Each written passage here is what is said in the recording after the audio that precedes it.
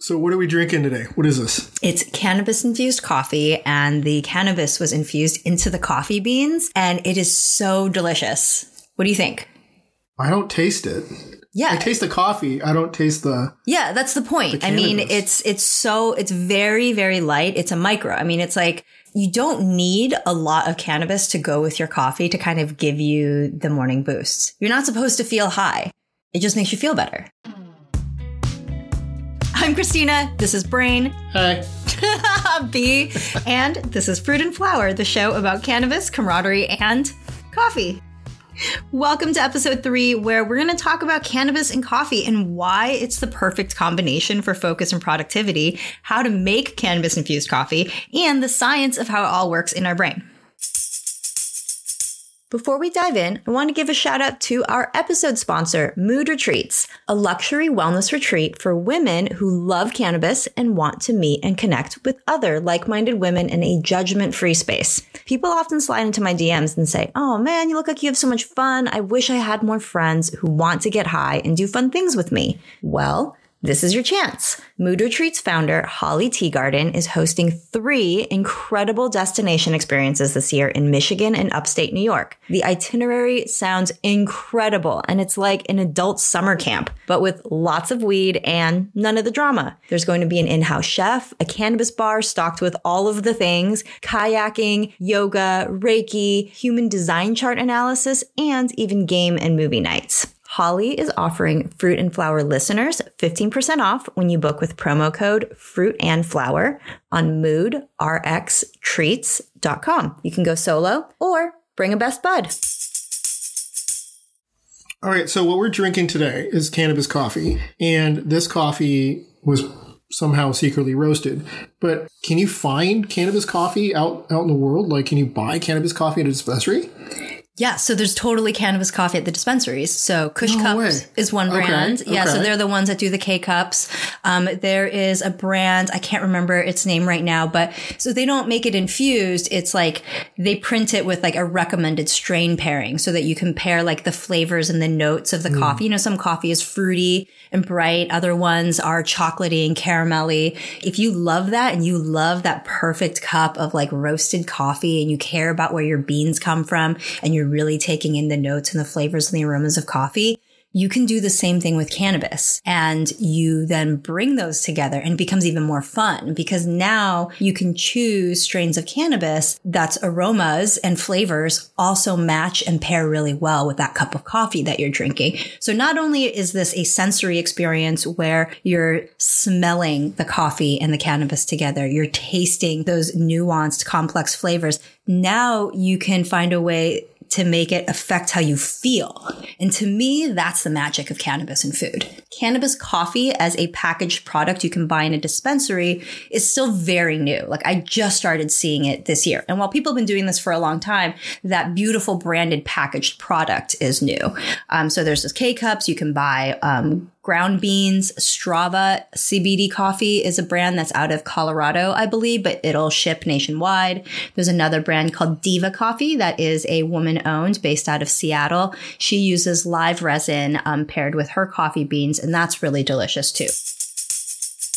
So if you can't buy cannabis coffee at your local dispensary or it's not available in your state, you can totally make this at home. And it is so easy. Just make your regular cup of coffee. And then I'd recommend if you put any milk, creamer, make an infused creamer. So I like to drink my coffee with just a splash of milk. It used to be whole milk and now I've switched into oat milk. With no sugar. So I'll, just like I would make a can of butter or a can of oil, any milk that has fat will infuse. So THC binds to fat. So a skim milk wouldn't do very well. Nut milks are good. You could definitely do a nut milk. Oat milk absolutely works. The higher fat content of your choice of milk, the better it will infuse. So it'll still work. It just might not be as potent with like a lighter fat milk.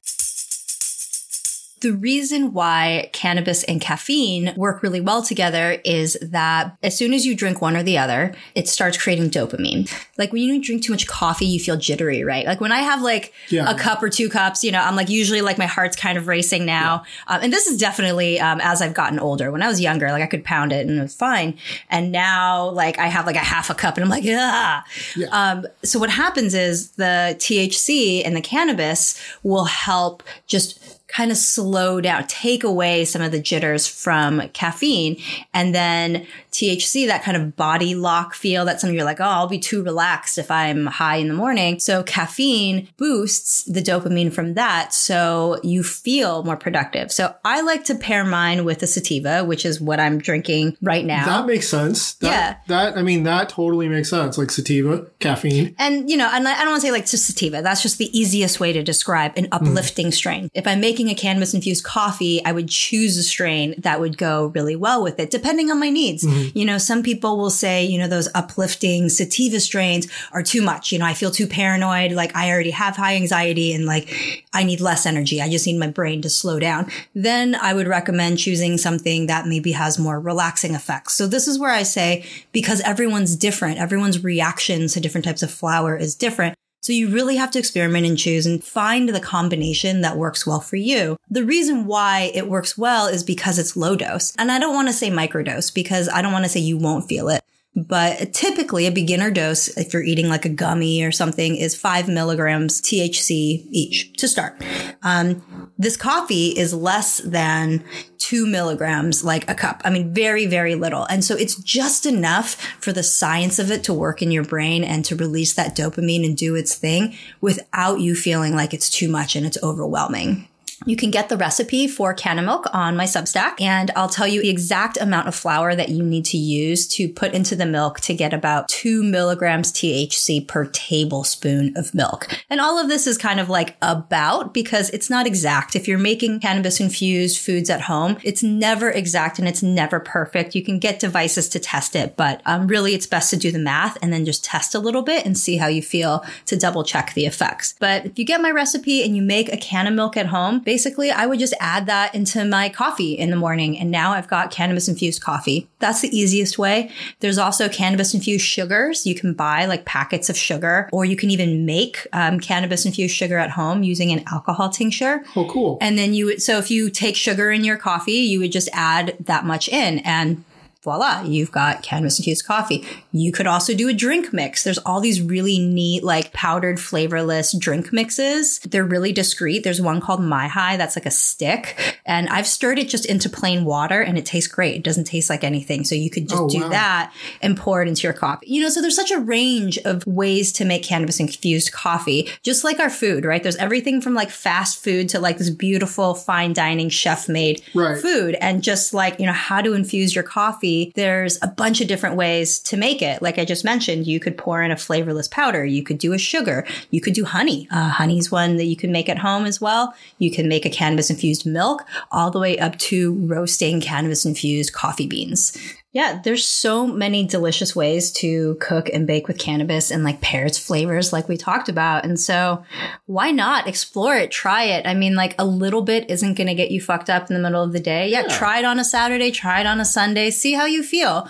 And then, maybe if it's something you want to bring into your weekday that also helps benefit you in the mornings, why not? Who doesn't want to feel a little more focused or more productive during the day? There's so many delicious ways to cook and bake with cannabis, just like coffee and milk. And once you make that milk, you can turn that into anything that requires. You can make whipped cream. You can make infused ice creams and panna cottas. And the possibilities are endless. This podcast and Fruit and Flower on Substack explores the intersection of where culinary meets cannabis.